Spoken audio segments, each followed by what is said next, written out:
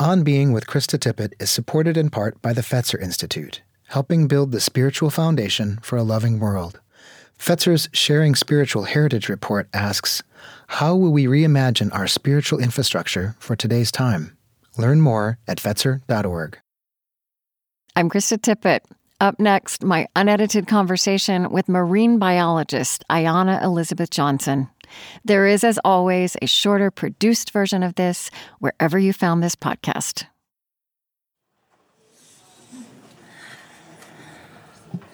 Hello, everyone. Is that working? Yeah. Well, I think we can start on time. We're going to speak up here for about 45 minutes, and then we'll open it up for a conversation in the room, and I'll bring it back here at the end because we're recording to broadcast later. And the other thing I was supposed to let you know, which you've heard before, is turn off your phones because we are recording this for radio. Anything else? All right. So, Ayana, you and I met on, as one does, on Twitter. Yes. And it's so lovely to experience you in all this dimensionality and flesh. Yeah, at least 3 dimensions. Yeah, that's right. Yeah. So I will formally introduce you. Okay. Ayana Elizabeth Johnson is a marine biologist, a policy expert and writer, and a Brooklyn native. I think that's an important part of your credentialing. That is an important credential. Yeah. She is co-founder of the Urban Ocean Lab, a think tank for coastal cities. She co-created Spotify Gimlet's podcast, How to Save a Planet on Climate Solutions. She co-edited this beautiful climate anthology, which I had not discovered until now, and I so recommend it, All We Can Save: Truth, Courage, and Solutions for the Climate Crisis. And also you're co-founder of the All We Can Save project, which I recommend that people look up online. I love how you stress in the description of that work that you're nurturing the we in that all we can save. Mm-hmm. People mistitle that book all the time as All You Can Save, and I'm like, you've already entirely missed the point of the book. Okay. And I have also been fortunate to read a bit of a book in Becoming, a manuscript, which, and I feel very fortunate, and I'm not going to quote from it too much here because it will come out and you can all read it one day, but what if we get it right? Mm-hmm. What if we get it right? And so you spoke this morning about the Venn diagram, and we're going to kind of go in other directions, but when we open this up later, you may have questions from this morning, and all of that is invited. We live in a species moment, is how I think of this. I think it was probably true pre-2020, but it is clear post-2020. And I believe that underlying every grave and wondrous potential that we have as a species, and ratcheting up the panic that leads us away from rising to our highest human capacities in every sphere of our life together, each of us knows and feels the disarray of the natural world at a cellular level in our bodies. You know, I've had this accumulative conversation across years with people working in so many spheres of our relationship with the natural world, and what is true is that it's not even that we are not separate from it, right? It's not even so much that we are in it, we are of it. We are one of 8 million or so species on this planet. Yeah, we are of it. And so to me, kind of an undergirding question for us in this generation in time is how to carry and reestablish, that belonging amidst the alienation of the way we've been living. And nothing less than a transformation, which is what you bring home, of who we've been and how we've been living is needed. But how to begin? Where do we begin? Where to begin? And, I want to read something. This is from your book. The book that does not exist yet. The book does not exist. The book My in editor Becoming. may or may not be in the room being like, tell me more about this book. You're right. My perspective is that of someone brimming with juxtapositions. I am a trained scientist who always intended a career in policy. I am the daughter of a practical school teacher and a wistful artist. I am cold New York winters and Caribbean heat. I am working class and Harvard. I am black and white. I am urban and smitten with wilderness. I am proof of the American dream and proof that it is all too rare. And then you write, these are not dichotomies but currents. So just an observation as we start, I feel like the way you hold all of this, these not dichotomies but currents, in your person and your body kind of is part of what helps you be a teacher and a bridge person and an explorer, right, in this vast realm of crisis and promise that is existentially before all of us. I'd like to think that's true. I mean, I think in this species moment, as you call it, it is this incredible time in human history where we all have to figure out how we're going to show up, how we're going to be helpful, because, you know, the world is rife with any number of dangers and injustices and trends going in horribly wrong directions. Yeah. And one of the major things that I was told over and over again as a child, it was very much like, yeah, you can be whatever you want. Like, absolutely, go be a marine biologist. That sounds reasonable. The only thing I was told not to be was a jazz singer, because there's not like a good retirement plan that goes with that. My family had all of these close friends who were jazz musicians, so my parents thought that was like, they were like, keep that as your hobby. Right. So I think the lesson that I was taught was you have to give back. You know, that same motto, to whom much is given, much is expected. Yeah. And even though, you know, I didn't have come from a family with wealth or any extra resources, we had enough, and I had an incredible wealth of opportunities and experiences. And so while my parents made it clear that I was welcome to explore as many doors as I wanted, it was very clear that I needed to figure out like what a life of service meant.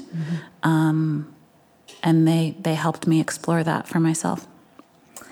Let's kind of ground this in the origins of your passion for the ocean. I mean, how do you not love the ocean? Well, right. Well, I think that's something that. So Key West, Florida, summer of 1985. It was I was 5 for people who can't guess my age from my voice.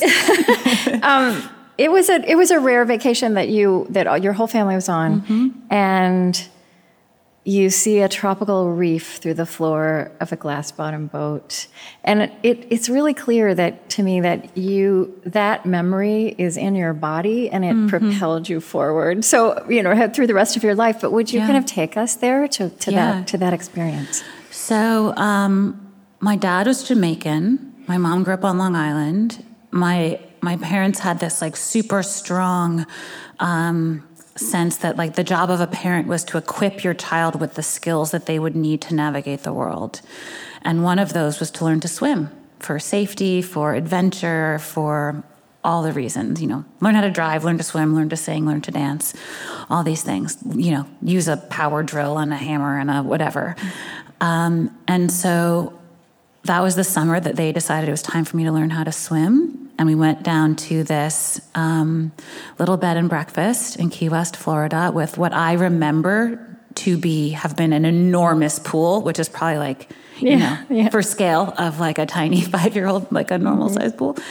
And I remember just the colors were so vibrant. Leaving Brooklyn and going to the Caribbean and seeing like the turquoise of the pool and the magenta of the bougainvillea flowers around us and the palm trees. Like, my father was an architect and he used to draw all these pictures with me, and he drew palm trees, and I was kind of like, yeah, like Dr. Seuss cute, you know? Right. But to see all of this in real life was just so magical. And at home, I was just like, you could never get me out of the bathtub. And now there was like an enormous bathtub right outside our like hotel room door. So that was just, I became a fish, you know, as some kids do. And then there was this moment on the glass bottom boat, and to see a coral reef for the first time, and to see all of these magnificently colored fish swimming around, and to see this literal window into this other world, I was just in awe. I thought, like, how come no one told me this existed? Yeah. The world has been holding out this like an immense Even though secret. you had fish, you had a wall of fish tanks in your apartment in Brooklyn. Yeah, we had all these fish tanks. My dad sort of like didn't want to totally leave the Caribbean behind, but also wasn't like super keen on like whatever the maintenance is required to eliminate algae. So at some point, my mom was like, "Okay, that's enough. We're cutting you off with the fish tanks." So I knew that fish existed. My father would go fishing on the end of Long Island until there stopped being enough fish to catch to make that pleasant, and he just sort of quit fishing, which was a sad moment for him.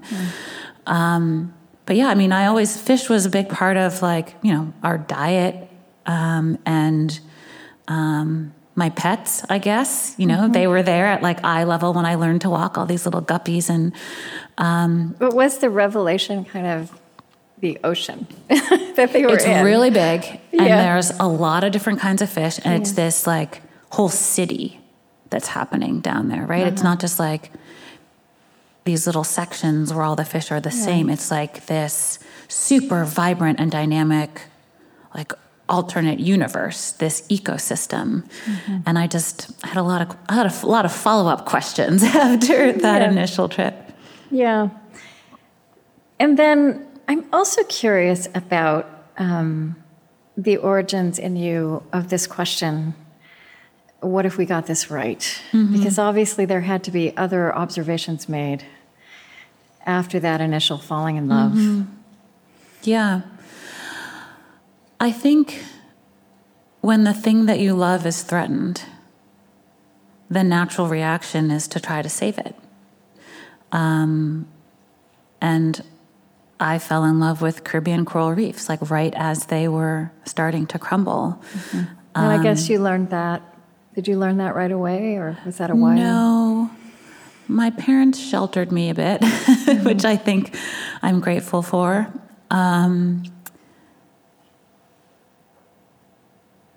But I actually like looked back as I was cleaning out a cabinet in my mother's house a few years ago, and I found an essay that I wrote when I was like 14, which was like, I am going to help. I'm going to do environmental work, and I'm going to figure out how to be helpful. And it wasn't specifically about the ocean. I almost went to school for forestry because, I mean, trees are also pretty amazing. Yeah. So for me, it was just that feeling like,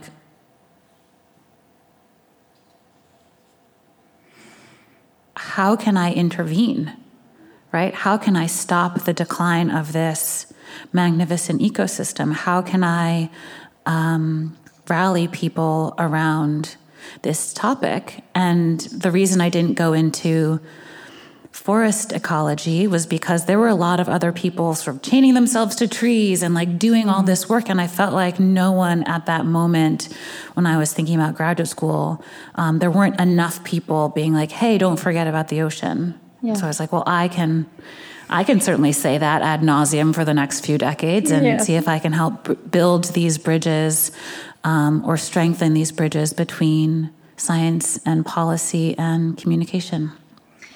What came to mind for me is the conversation I had with Sylvia Earle, who also has a great lineage at TED. And I was just thinking about you being of a very different generation. I mean, for her to be a woman in the field, and for you, my gosh. right? And yeah, what a pioneer! And for you also, I mean, I just kind of copied out some of what she said to me, and her pointing out, I mean, I feel like when you tell your story of seeing the fish, we do kind of remember that's a very universal experience, the fascination, the delight of a child. I mean, being a marine biologist is like a really common dream job. Yeah, I'm just extremely stubborn. That you grew up and held on to it. And how she talked about, we're so fixated on outer space, and what she called the ocean is inner space. But also that, in the last half century in which she built her career and that you've kind of entered this field, she said it's been a time of revolutionary change in terms of what we know, right? That we didn't know of the great mountain change, the hydrothermal vents, the existence of life in the deepest sea. It wasn't until 1960 that people descended to the deepest part of the sea and we discovered tectonic plates. But you are coming into the field with, kind of on the heels of that revolution. Yeah, and with a very different motivation. I mean, I think her generation they were explorers. Explorers, yeah. They were pioneers. They're like, what is even down there? Right. Right? How do we... Aquanauts. Like, how do we understand this? And then, oh shit, this is in trouble. Yeah. And they all became conservationists, right? Right. We saw that same, professional transformation with Jacques Cousteau. But I didn't really grow up looking to their work. I didn't really watch very much TV. So many people I went to school with who were a bit older than me were inspired by Cousteau. And I was inspired by having this understanding that ocean conservation is a matter of cultural preservation. Being the daughter of a Jamaican and thinking about people all around the world in coastal communities who depend on the ocean for their food security, for their livelihoods, for their cultures, that if we lose the health of ocean ecosystems, we lose something much, much greater than the way it's often framed in conservation as an issue of biodiversity more technically. Right.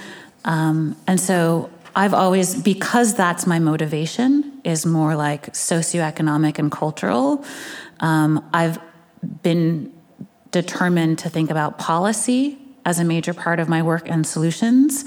And it's really just, for me, it's like, as much as I love fish and octopuses and kelp and all these things, it's really about people, why I do this work.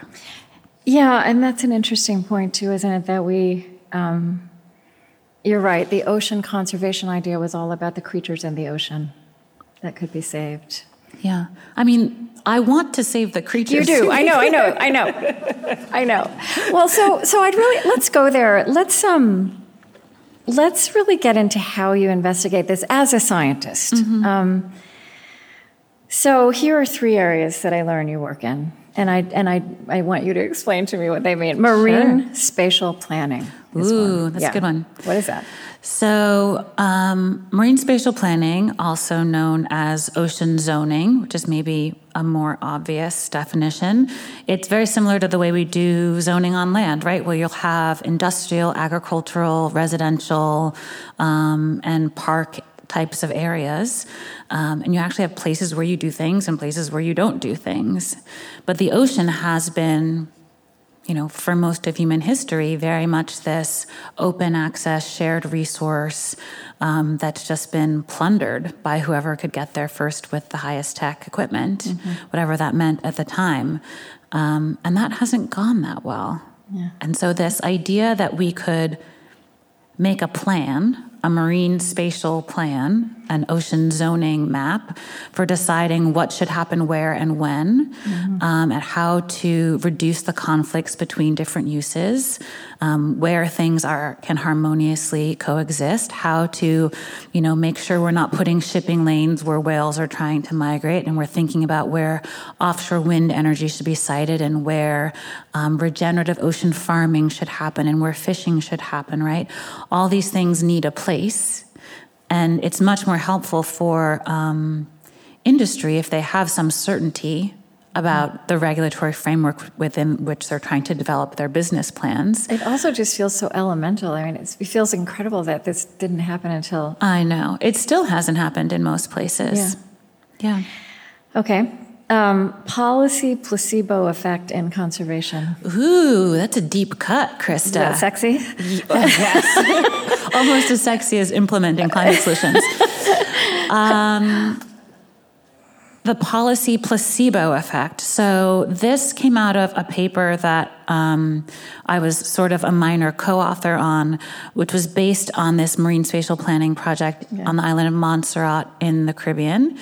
And a lot of surveys were done to understand people in the community. How are they perceiving different ocean policy options? How are they perceiving the health of their resources?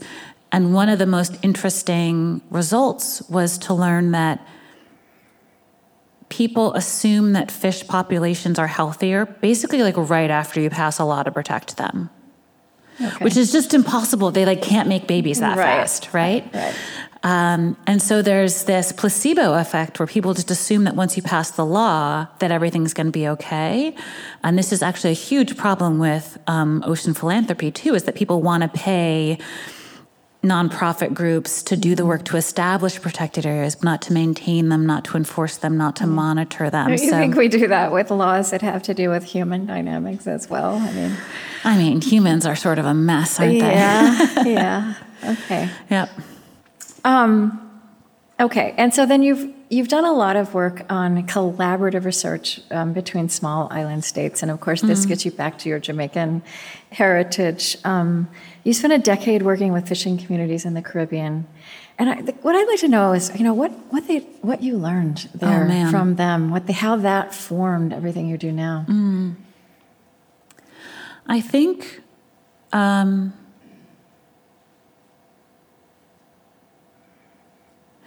I just made it less theoretical, right? I had been an academic, right? I studied environmental science and public policy as an undergraduate, and I was off doing my PhD in marine biology and just reading about this stuff. And even though my motivation was one of, in some sense, I didn't have the language for it yet, but really a sense of social justice and a sense of self-determination for islands that had these wild histories of colonialism, and were trying to figure out a way forward where they were actually in charge of shaping their own futures. And the ocean, of course, was a big part of that, being Caribbean islands. And so I spent a lot of time drinking beer with fishermen. I, for months, was driving around with a cooler full of beer and sodas and snacks in my trunk and a bunch of folding chairs. And I had this survey that was 200 questions long. And I would just be tell me everything. I've got time, and having hundreds of 2-hour conversations with fishermen in Curacao and Bonaire and Barbuda and Montserrat. I had sort of become a bit too practical, a bit too cost-benefit analysis, a bit too theoretical about the fact that these are people trying to feed their families. These are people who, fishing is not a job, it's a way of life, it's a culture. And I just hadn't been sensitive enough to the realities that folks were living in these different communities. And so it was really important for me to hear out of the mouth of a fisherman. I used to, there's a particular story. There's a 15-year-old fisherman. He was the youngest one I interviewed. Part-time, he was still in school. And the way he described the effects of overfishing was, it was very much, he grew up in this strong oral tradition, and most fishing communities have a pretty strong oral tradition of the biggest fish stories, right? And he said they used to show the size of the fish they'd caught vertically. And he put his hand over his head. He's and now we show the size of fish we catch horizontally. And he put his hands the width of his shoulders. And that is just a complete transformation in what these ecosystems look like and how hard it is to make a living.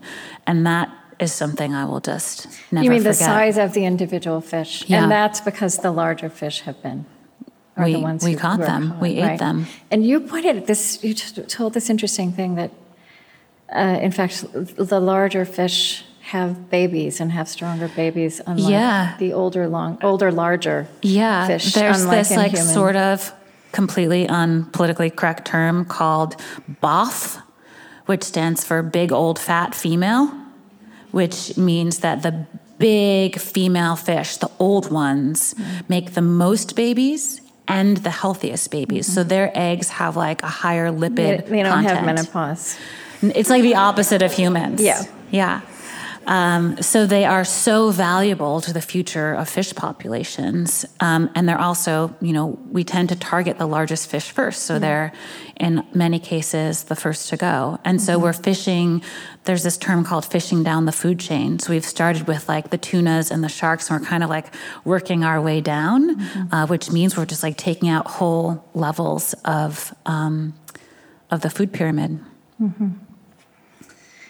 So the statistic for that is about 90% of the large fish are gone since 1950. It's incredible. It's horrifying. Yeah, I think this is an article you wrote in the Sierra Club. So contrary to this adage, there are many fish in the sea. There are in fact not that many fish in the sea, relatively speaking. Yeah. But also, and you've just walked into this, that unsustainable, unregulated fishing is also a human rights disaster. Yeah, that essay was published in Sierra Magazine, but it was an essay I wrote for an anthology called Black Futures, edited by Jenna Wortham and Kimberly Drew, where I wrote about this intersection between ocean conservation and social justice, because I feel like we don't talk about that enough. I feel like this conversation is starting, right? And you're a part of it, and other people are part of it. But it does still feel like that to you, like that it's very underdeveloped?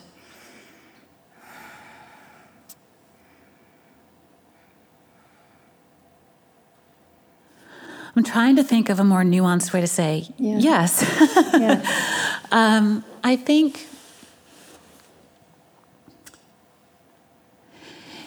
I think in some sense, we've been doing land conservation in a more nuanced way for a longer time. If we think, for example, about like the farm to table movement in restaurants, for a long time it was like, who raised your cow and where did they live and what did they eat and how many massages a week did they get? And like you could get all this information about the livestock on farms and the vegetables and the grains and all of it. But when you go to the same restaurant where you're getting all this information about what is farmed on land, you ask about the fish and they have no clue. And it just seems to me very clear that like people have just a different mindset about extracting from the ocean. We forget that these are like wild animals, and we don't expect to be able to eat, lions on land sustainably as a major source of food, but that's basically what tunas are in the ocean. They're in fact multiple levels above what a lion would be on land in terms of their role in the food chain. And so there really is, I think, just a different mindset when it comes to the ocean, a little bit of out of sight, out of mind, a little bit of just less sort of ocean literacy. It's not something that we're really taught about in the same way. So, that article, that Sierra article, well, just to come back to this idea of juxtapositions, and I think this is something everybody's feeling at TED this week also. There is a litany of doom, which is telling truth, right? I mean, this was just from that. The oceans have absorbed 90% of the excess heat created by burning fuels, sea levels rising, destroyed coastal ecosystems, entire ocean polluted, the plastic epidemic, and everything you've just been talking about. But for you, the work that you're doing and that you're inviting all the rest of us to do is to hold that truth-telling, a seriousness about that, a seeing, together with wonder and joy, and those things going hand in hand with justice and regeneration.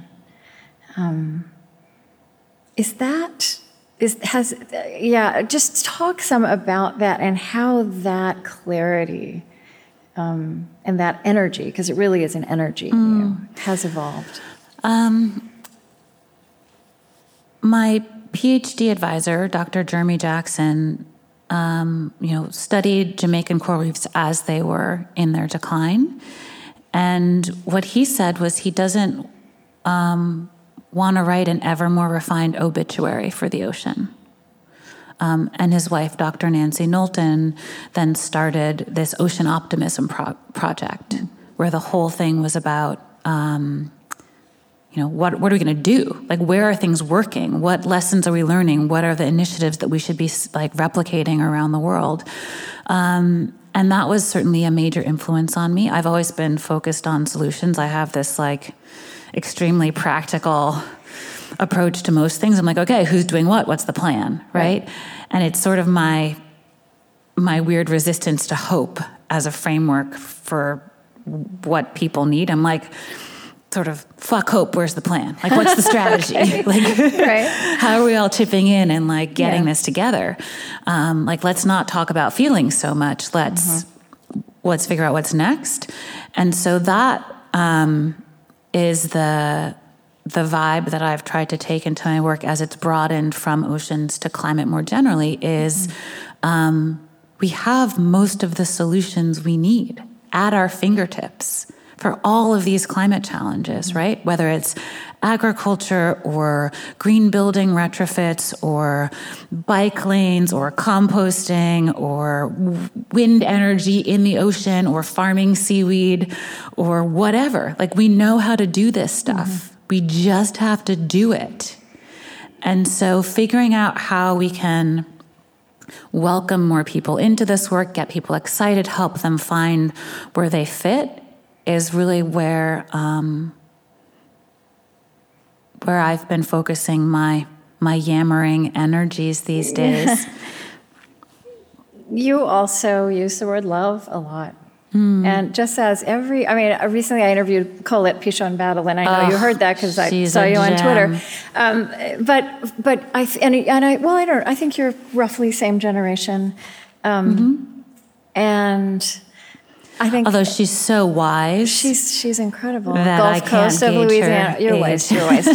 But I think that I hear you speaking the same language, and other people who I feel are actually pushing this forward, and who actually know exactly how bad it is.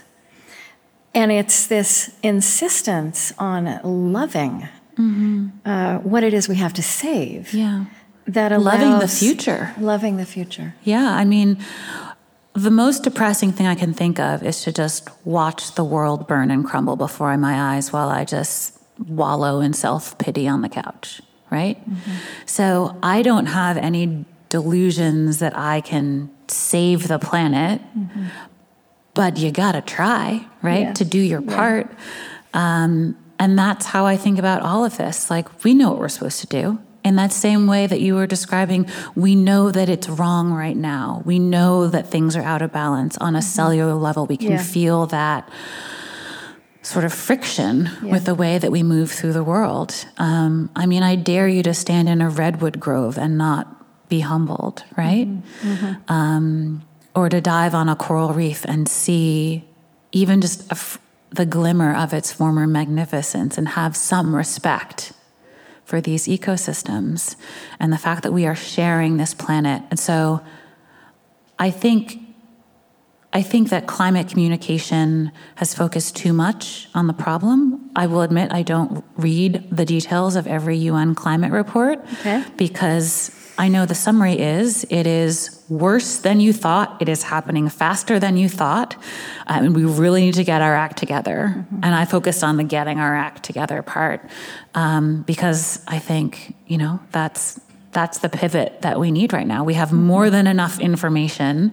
I'm grateful for the science, and it's helping us make more nuanced and clear decisions. But the broad strokes that everyone needs to pitch in have been there for a long time. Mm-hmm. You know, I would like to offer, so I invoked Sylvia Earle, and the other two people that came to mind as I was getting ready to interview you were Albert Einstein and John Lewis. What? In this way. Did not see this coming at all. That's it, like to keep you in this way. Very curious how these thoughts are connected. I think that this question that you're asking, this what if question, what if we get this right? Yeah. I think that is more of a contribution, like, than I'm sure you even realize. That formulation, right? You know, Einstein asked this what if question about pursuing a beam of light at the speed of light, what would happen, right? That was the beginning of him walking into his discoveries. And John Lewis, when I sat with him in Montgomery, you know, he lived as if. He said, what if the beloved community is already real and we have to live as if? So I think that this kind of what if question that you're asking is a tool for social transformation. Well, that would be amazing if it were true. We'll see. I mean, yes, this is the working title of the book that I'm writing. What if we get it right? Because I feel like so often, the climate news is dire and depressing. And the amount of work that needs to happen, the transformation that needs to happen in terms of everything, right? Agriculture and buildings and industry and electricity and transportation and all of it, that's a lot of change. And humans are not always like super stoked on change when we don't know what the outcome is going to be for us, for our communities, for our livelihoods. And so it's hard. It's a hard time in many ways. It's a hard time in so many ways. Yeah. And so to think about trying to offer that question, what if we get it right? What if we charge ahead with all the climate solutions we already have? What kind of future do we get? Yeah. Like, show me that it's worth it, right? Show me this is worth the effort. Show me examples of where this is already happening. Show me that there's a place for me in the future. After all this change. I thought it was interesting that you said on the podcast you did with Alex Bloomberg for Gimlet, that you like to ask guests to describe what the future would look like if we get things right on climate. And you said that very few responses made the cut. Yeah. Because we don't talk about it enough, right? So people somehow are not prepared for that question with a level of detail that makes it interesting to talk about on a podcast. I know, but what that also means that we're not even putting our imagination towards it. Yeah. Right? This needs creativity, too. Oh, yeah, absolutely. I mean, that's something that Naomi Klein talks about a lot, is how we are sort of in this moment where imagination is one of the most valuable things we can bring to the table. And a failure of imagination means a failure of the spectrum of futures that are available to us. And I like to think of, so I remind myself and others that there is still such a wide spectrum of possible futures. And we do get some choice in which ones we have, right? We're not going to be able to take some sort of time machine backwards to a perfectly pristine planet when there's, 8 billion or something people on the planet, but we can have any number of possible options. And so while I'm not a fan of hope as a guiding principle, because it by definition assumes that the outcome will be good, which I know is not a given, I am completely enamored with the amount of possibility that's available to us. So that's the word that I try to embrace when I think about what if we get it right, is like how much possibility remains. Something that I think about a lot is... I guess I have to finish writing this book now. You're absolutely, you have to be committed to it. We're all waiting. I think the thing that I'm excited about about this book is that it will include interviews with people who have a strong vision for the future. Yeah. And it involves a lot of, it involves exciting and deep collaborations with a bunch of artists who are helping me and hopefully others to see that. Because I feel like, as much as we talk about like arts and sciences and everybody collaborating, it doesn't really happen as much as we want it to. And a lot of the art around environmentalism has been, especially in the ocean space, just like sculptures of dolphins made out of beach plastic trash, Right. And like that's not like motivating. It's concerning. It's like clear. But there's a lot of different art we could be making to help people see their way into the future. Yeah, there's a lot of poetry in the book, which I said to you. Yes. One thing I've been craving these last days is just a little bit of poetry here. But I want to get into that, and then we're going to open up for questions in about 5 minutes. I think a lot about what I call the generative narrative, the generative landscape of our time, which I know as a person in media is just not covered as well, is not investigated with as much sophistication as we have to investigate everything that's failing and catastrophic. And I wonder if, I feel like in your work, like in this book, you introduce us to Eunice Newton Foote, right? There's a whole lineage that you are in, names we don't remember, people who've contributed. And I wonder also just, what else? Dr. Catherine Wilkinson, co-editor of All We Can Save, who introduced me to Eunice. I feel like I'm on a first-name basis with her, even though she was doing her research in 1856 when she discovered that carbon dioxide was a greenhouse gas and would warm the planet. A woman discovered this through experimentation in her backyard and was essentially erased from history.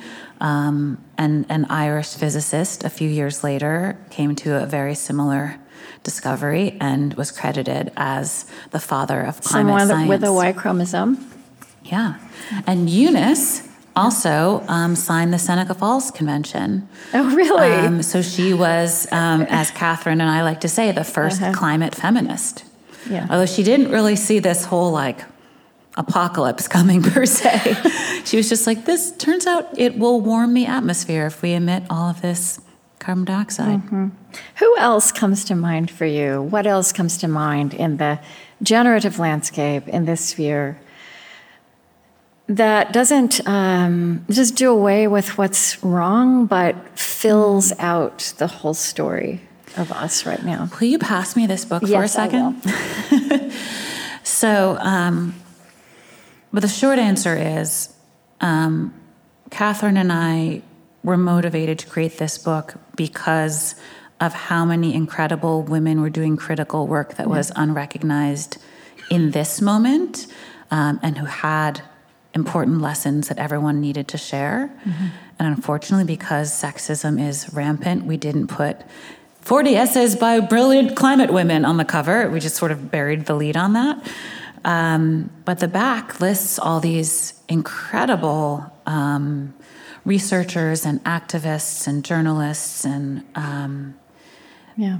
is sort of, the list is long. But I'll say, because a lot of your listeners have gotten the chance to get to know Colette Pichon-Battle a bit, that in the past few months, I've been working closely with her on a new initiative that we co-founded, which is called the Ocean Justice Forum. And it's this idea that as we develop new policies for ocean management and conservation, as we deal with all the ways in which the climate crisis is impacting the ocean, and the people who live along the coast, whether that's hurricanes or sea level rise or sunny day flooding or overfishing or pollution, dead zones in the Gulf, all of it, that we need to be thinking about solutions with a very strong justice lens, and seeing the way that she builds consensus and seeing the ways in which she never loses sight of the mission, and seeing the ways in which she is able to remind people that we're all in it together when you want to start sort of parsing the details and opposing each other. The way in which she leads, the way in which she, she was new to the ocean piece of this, and she was like, all right, like, I've been waiting, let's go. Right, yeah. Has been just so inspirational. And to have a colleague whose leadership you get to see at such a close distance, to learn from and appreciate has really been such a joy. I love that. I had also never heard of her until she was presented as somebody to interview. So I told you about this before we started speaking. I found this, where is this poem? This one. Oh, you have it. I have it. Okay. So there's also somebody you mentioned, who I learned about through you, Aisha Siddiqui. And this incredible poem, which I told you I'd like for you to read to us, and then we'll open it up for questions. But just say to me also, again, just the story of who this person is fills out this story that we don't know. So this young woman, Aisha, I met at the big youth climate march in New York City. I guess it must have been September 2019, perhaps. Hundreds of thousands of people in the streets of New York, millions of people around the world, this youth-organized day of climate action. And she was one of a dozen or so young people who was leading that particular march. And I was just absolutely in awe of them. And so I came across this poem that she posted on Instagram, and just it knocked my socks off. That she wrote. Even just the title, which is, on another panel about climate, they ask me to sell the future, and all I've got is a love poem. What if the future is soft, and revolution is so kind that there is no end to us in sight? Whole cities breathe, and bad luck is bested by a promise to the leaves. To withstand your own end is difficult. The future frolics about, promise to no one, as is her right. Rage against injustice makes the voice grow harsher yet. If the future leaves without us, the silence that will follow will be an unspeakable nothing. What if we convince her to stay? How rare and beautiful it is that we exist. What if we stun existence one more time? When I wake up, get out of bed, my 7-year-old cousin with her ruptured belly tags along. Then follows my grandmother, aunts, my other cousins, and the violent shape of their drinking water. The earth remembers everything. Our bodies are the color of the earth, and we are nobodies. Been born from so many apocalypses. What's one more? Love is still the only revenge. It grows each time the earth is set on fire. But for what it's worth, I'd do this again. Gamble on humanity 100 times over. Commit to life unto life as the trees fall and take us with them. I'd follow love into extinction. Yeah. I mean, kids these days. It's true. It's true. Gets me every time. Yeah. So let's open it up. I think there will be mics roving around.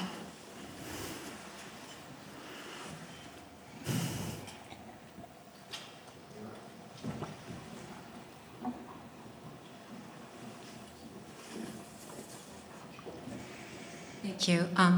So when we were most shut down, shut in during the pandemic, it seems like no nature showed up. And I know it's anecdotal, like deer in the backyard, skies clearing over LA. I'm curious what the actual evidence or data was and what that might say about what's possible. I'm looking because this is mentioned in one of the essays in All We Can Save as like the last edit we made, because this book was something that Catherine and I were co-creating during the pandemic. We started in January 2020 and it was published in September. So it was like a 9-month wild birthing process. So if you give me just one more second, I will find the actual... Leah Stokes. Where is Dr. Leah Stokes' essay? Clearly it's been too long since I perused this table of contents. I used to like have all the page numbers basically memorized. So the long and the short of it is some of these changes were real, many of them, right? Like the skies clearing is a real thing. There was less air travel. There were greenhouse gas emissions did decline several percent over the first few months of the pandemic, something like 5 to 8%. But we've more than bounced back from that now, right? That was temporary. And we can't all just stop and stay still. That's not going to be the solution. And so it was sort of, for me, very jarring to think that like in that most extreme scenario, when basically people have stopped traveling, we're not consuming in the same way, that we only had a single-digit percentage decrease in greenhouse gas emissions was proof that we need to transform the systems underlying this, right? Because if you're staying at home and you don't get to determine where the electricity comes from when you turn on your lights, right? If you live in an apartment building in New York City, like I do, there are some things that are out of your control as an individual that you need, corporations and governments and communities to get together and change the options, right? We need different options for transportation and electricity sources and food sources and building materials and all of this. So for me, it just... that glimmer of nature's resilience in terms of like animals sort of emerging was very exciting. That glimmer of skies clearing and waters clearing as the turbulence subsided in the canals of Venice, for example, was an important reminder that nature like really wants to keep going. Like we need to back off and it can recover. Many things can regrow and replenish. So that is sort of this dual lesson, both that the transformation that we need is much, much deeper than I think many of us had appreciated, and also that nature is there and wants just a bit more room and then can make some comebacks. It's lovely to think about it that way. Thank you for your talk earlier. What is stuck with me, and it's still there, is this piece about the human capital that we need to do this work together, and how racism is keeping some of that human capital from being engaged. Yep. If we get this right, how does that start to resolve itself? Are you asking me how to fix racism? No. No, I gave up on asking people that question a long time ago. No, I'm just kidding. I mean, I think the way that I would sort of expand on that, the point I was trying to make in my talk was that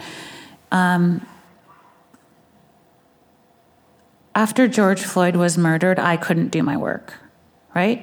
I was completely consumed with grief, thinking about not just the loss of his life, but how many lives just that summer, and for how many years, for the entire history of the United States, right? And that was just a punctuation mark where people were paying attention. But you can't do your work if you're worried about the ability of your loved ones to live and breathe, right? It's an enormous distraction. And I think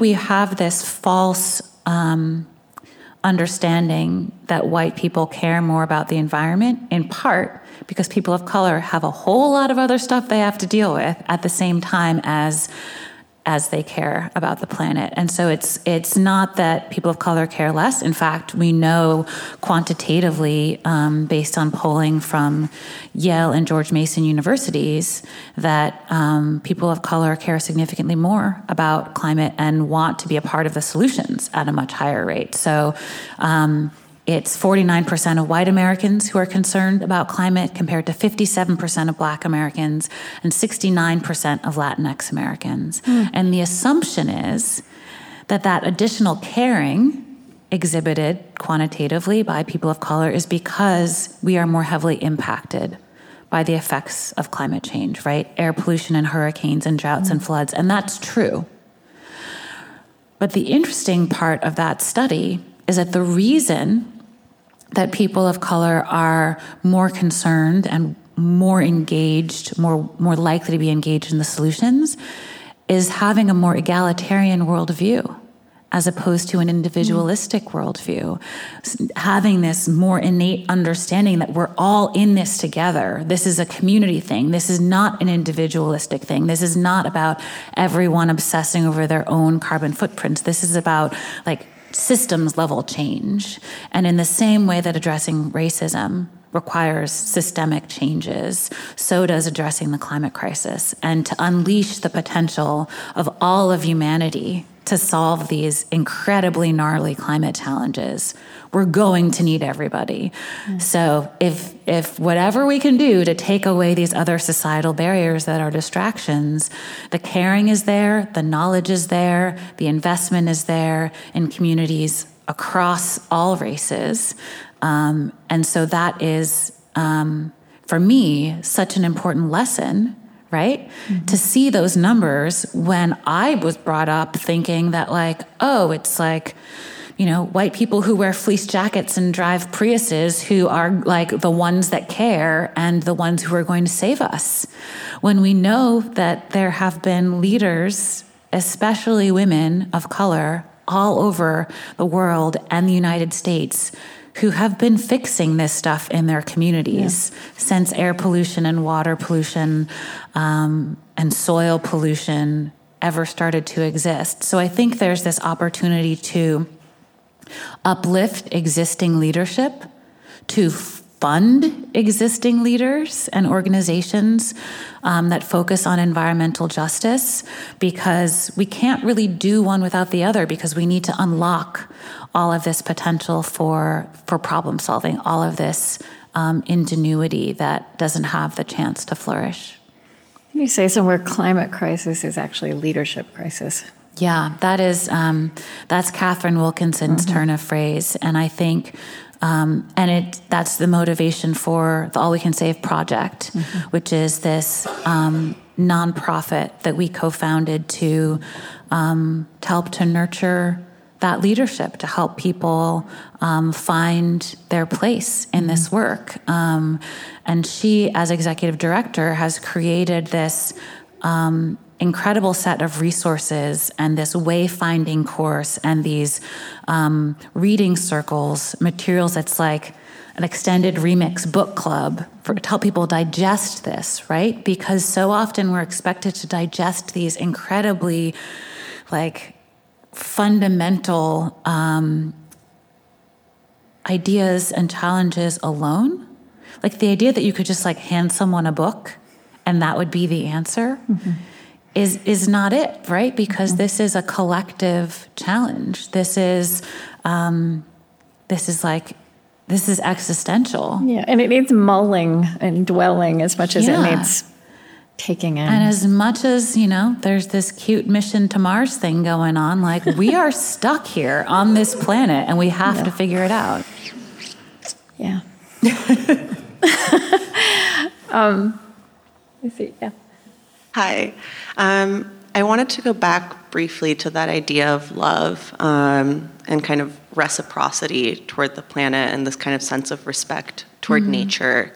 It's kind of a theme that I've been sensing throughout a lot of these kind of climate talks.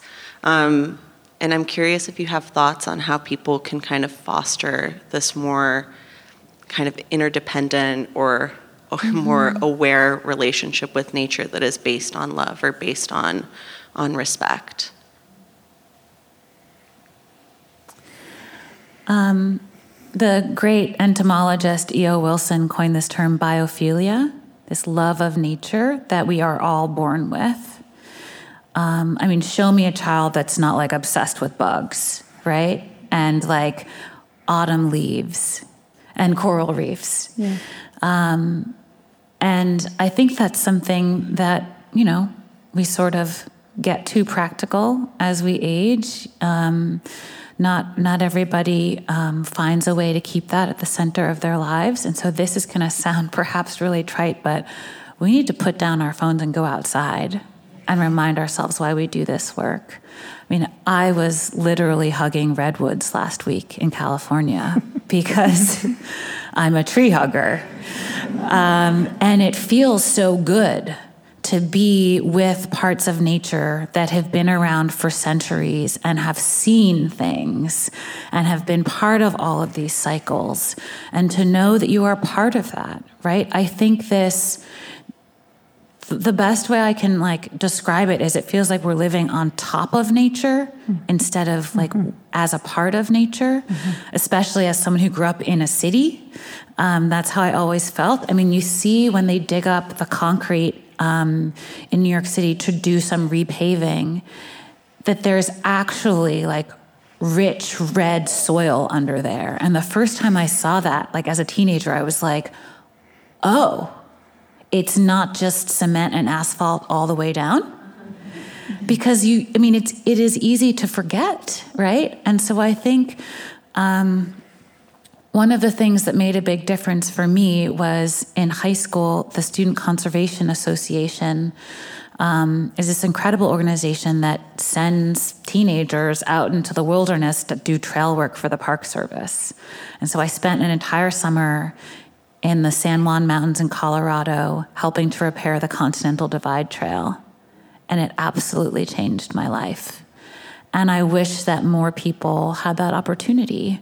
And that particular program is great because you just need your own sleeping bag and hiking boots, and they provide the rest. So it is accessible in a way that a lot of these sort of outdoor programs are not.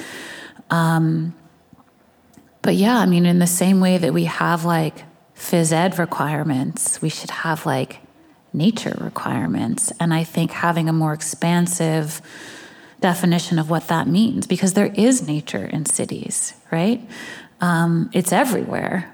But this idea that we can be motivated by love, I think it's just, it's just the more delightful way to approach something that is the work of our lifetimes.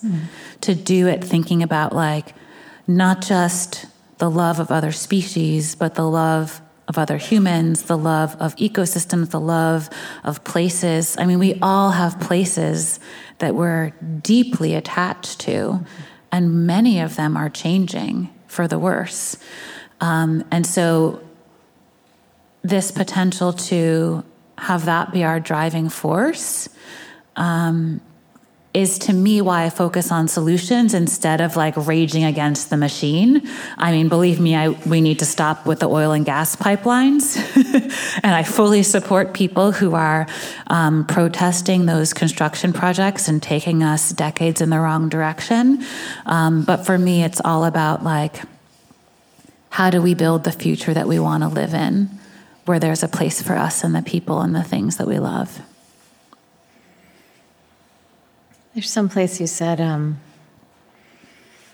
we saunter, we lollygag, we mosey away from the brink instead of running full tilt toward a livable climate future. And I think the context of that remark was to run full tilt. We run full tilt towards what we love and what delights us. And towards what we can see, right? Which when we don't spend enough time talking about the future we could have and engaging our imaginations and envisioning a world where we actually implement all these climate solutions we already have, then why would you run towards an abyss?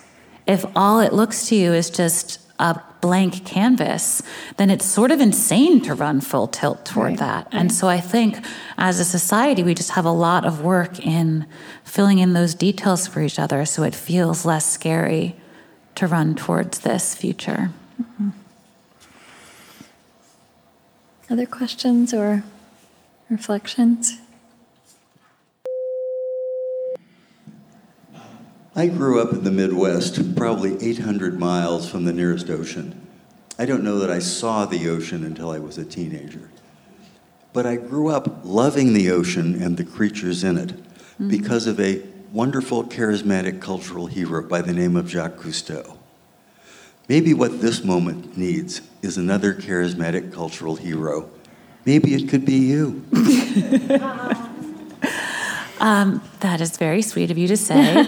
I think the thing that Jacques Cousteau's own grandson, Philippe, told me was that there cannot be another Jacques Cousteau because our media landscape has changed so much, right? Everyone used to gather around the television and watch his shows together because there were only like 5 channels. And it was the only ocean adventure show available. And it was the first, and it was so exciting. And now we have this proliferation of, I mean, I don't have cable TV at home, but every time I go to a hotel, I'm like, how do you even choose? And I spend a half an hour scrolling and I give up, right?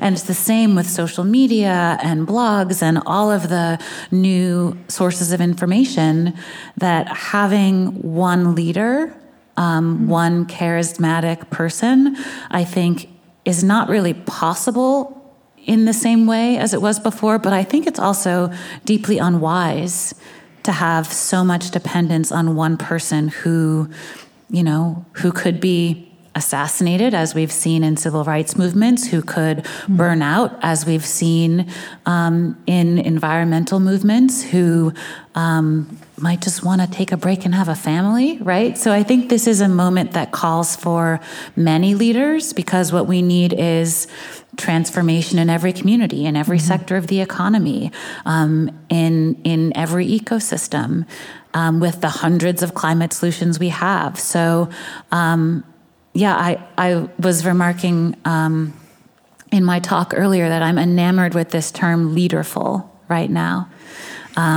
a word that I learned from Black Lives Matter activists who use this as an organizing principle, because that is the way that you prevent social movements from being fragile. So I'm deeply flattered by your question and comment, but I am so glad that there are more and more people who are doing what I'm doing and saying these similar things.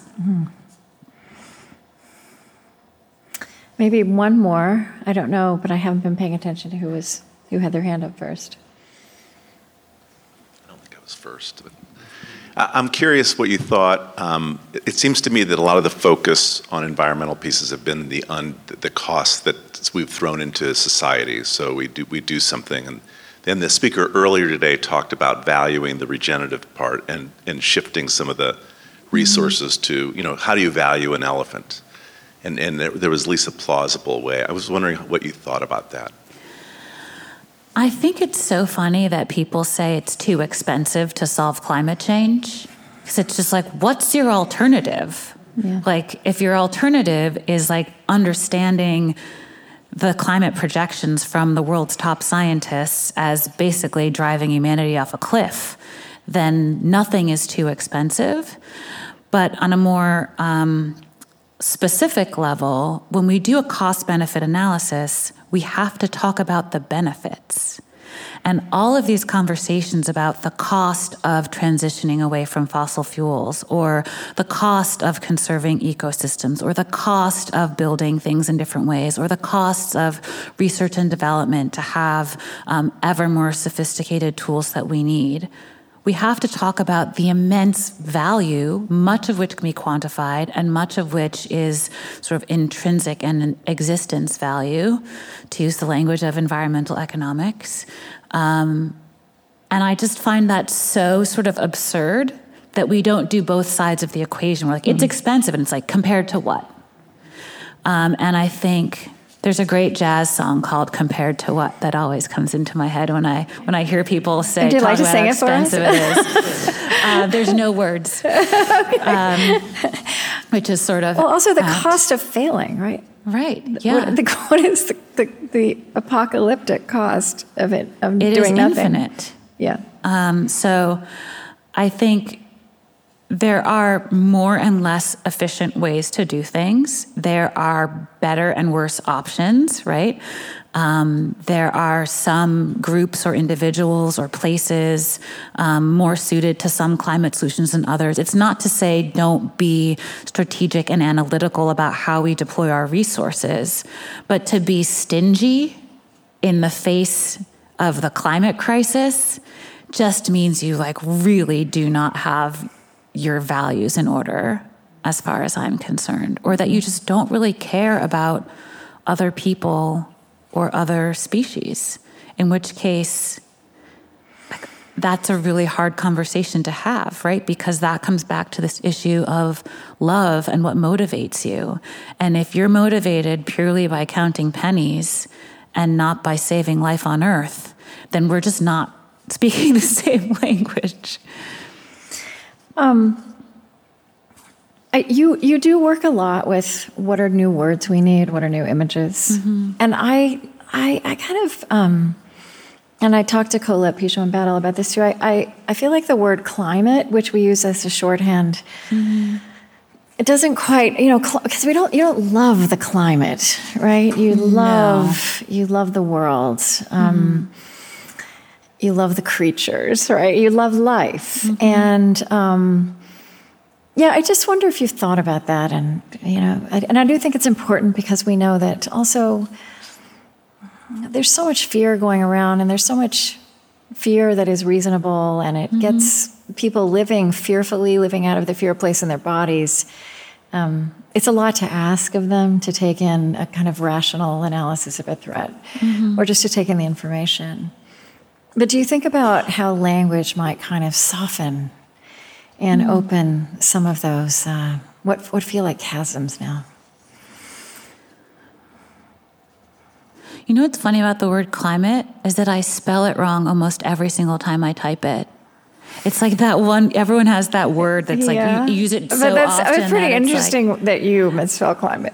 Cliamat is how it always comes out when I type it. Yeah. So I think I'm clearly not super fond of that word if I can't spell it correctly. But I think the word that I've started using more and more is transformation. Because we've talked about a transition away from fossil fuels. We've talked about sort of like what we're going to stop doing. We've talked about how we need to do other stuff. But I think the word transformation has sort of embedded within it this sense of possibility. Like, what are we going to become? That was actually the title under which I pitched my book project to my editor, was "What Will We Become?" And I think that's a really exciting question. And so words that embrace possibility, words that are not big and fancy but are clear. Like sustainability is basically meaningless now that every sort of like corporation has some sort of like sustainability marketing plan, and their sustainability officer is in the marketing branch of a lot of corporations, so it clearly is a public-facing thing and not something with a major budget that, reports directly to the CEO. So you can show me your org chart and your budget, and I'll show you your priorities, right? And someone once said to me that the term sustainability is just too low a bar. Yeah. Because we don't actually want to sustain what we have right now. And imagine if you asked someone if how their marriage was doing, and they said it's sustainable. You'd be like, are you sure you want to stay married? Right. Yeah. Well, also that word kind of presupposes that we will get to some place that will be sustainable. But transformation, it's not dynamic. And And actually, I mean, and you were talking about transformation of us, right? And of our entire understanding of of the natural world, of society and policy society, and all those all that interrelationship. Yeah. You're talking about wholeness, really. Yeah. I think a lot of, it's a very Western, white, academic approach to break things down into the smallest possible units and then try to put it all back together with algorithms. And that's not how nature works. Mm-hmm. That's not how humans work. That's not how societies work. There are all these incredible emergent properties to how we live together, to how ecosystems flourish. And so thank you for that, because I think approaching these challenges with a sense of wanting to preserve wholeness and keep things intact and together. And I have this feeling that I just want to wrap my arms around as much of the world that I can, not just hugging redwood trees, but, daisies and slugs and parrotfish and octopuses and all of it. I'm really... And occasionally other people. Okay. Humans are often disappointing, but some of them are really good. Well, I think I speak for all of us in saying that I'm really grateful now to have this experience of you. And so when I think about this, what we are up against, about this us, that you're in it, and your energy, and your perspective, and your words, and your science. And what if? And what if? What if we get it right? Do you want to read that Ada Limon poem? I would love to. We thought we would also end with a poem, which is in the book To Be, and in this is in book. The book, yeah, yes. In All We Can Save. And I had just marked out that section of the poem that was in the book. You can read all of it if you want. So Catherine and I, when we were editing this, there was a moment when we decided to include poetry amidst all of these essays and art. And now, of course, I can't imagine the book without this, because as you so deeply appreciate, poetry can help us just find our bearings and connect in such a visceral way with these things that seem so big. And to know that someone else has grappled with them and put them into words can be so reassuring. And so I have a renewed appreciation for poetry in the last few years, the deeper I get into thinking about climate. This poem by Ada Limon is called Dead Stars. Out here, there's a bowing even the trees are doing. Winter's icy hand at the back of all of us. Black bark, slick yellow leaves, a kind of stillness that feels so mute it's almost in another year. I am a hearth of spiders these days, a nest of trying. We point out the stars that make Orion as we take out the trash, the rolling containers, a song of suburban thunder. It's almost romantic as we adjust the waxy blue recycling bin until you say, man, we really should learn some new constellations. And it's true. We keep forgetting about Antlia, Centaurus, Draco, Lycerta, Hydra, Lyra, Lynx, but mostly we're forgetting we're dead stars too. My mouth is full of dust, and I wish to reclaim the rising, to lean in the spotlight of streetlight with you, toward what's larger within us, toward how we were born. Look, we are not unspectacular things. We've come this far, survived this much. What would happen if we decided to survive more, to love harder? What if we stood up with our synapses and flesh and said no? No to the rising tides, stood for the many mute mouths of the sea, of the land. What would happen if we used our bodies to bargain for the safety of others, for Earth, if we declared a clean night, if we stopped being terrified, if we launched our demands into the sky, made ourselves so big people could point to us with the arrows they make in their minds, rolling their trash bins out after all of this is over. Thank you, Ayana, Elizabeth Johnson, and thank you for all being here. And thanks to Ted. Thank you, Krista.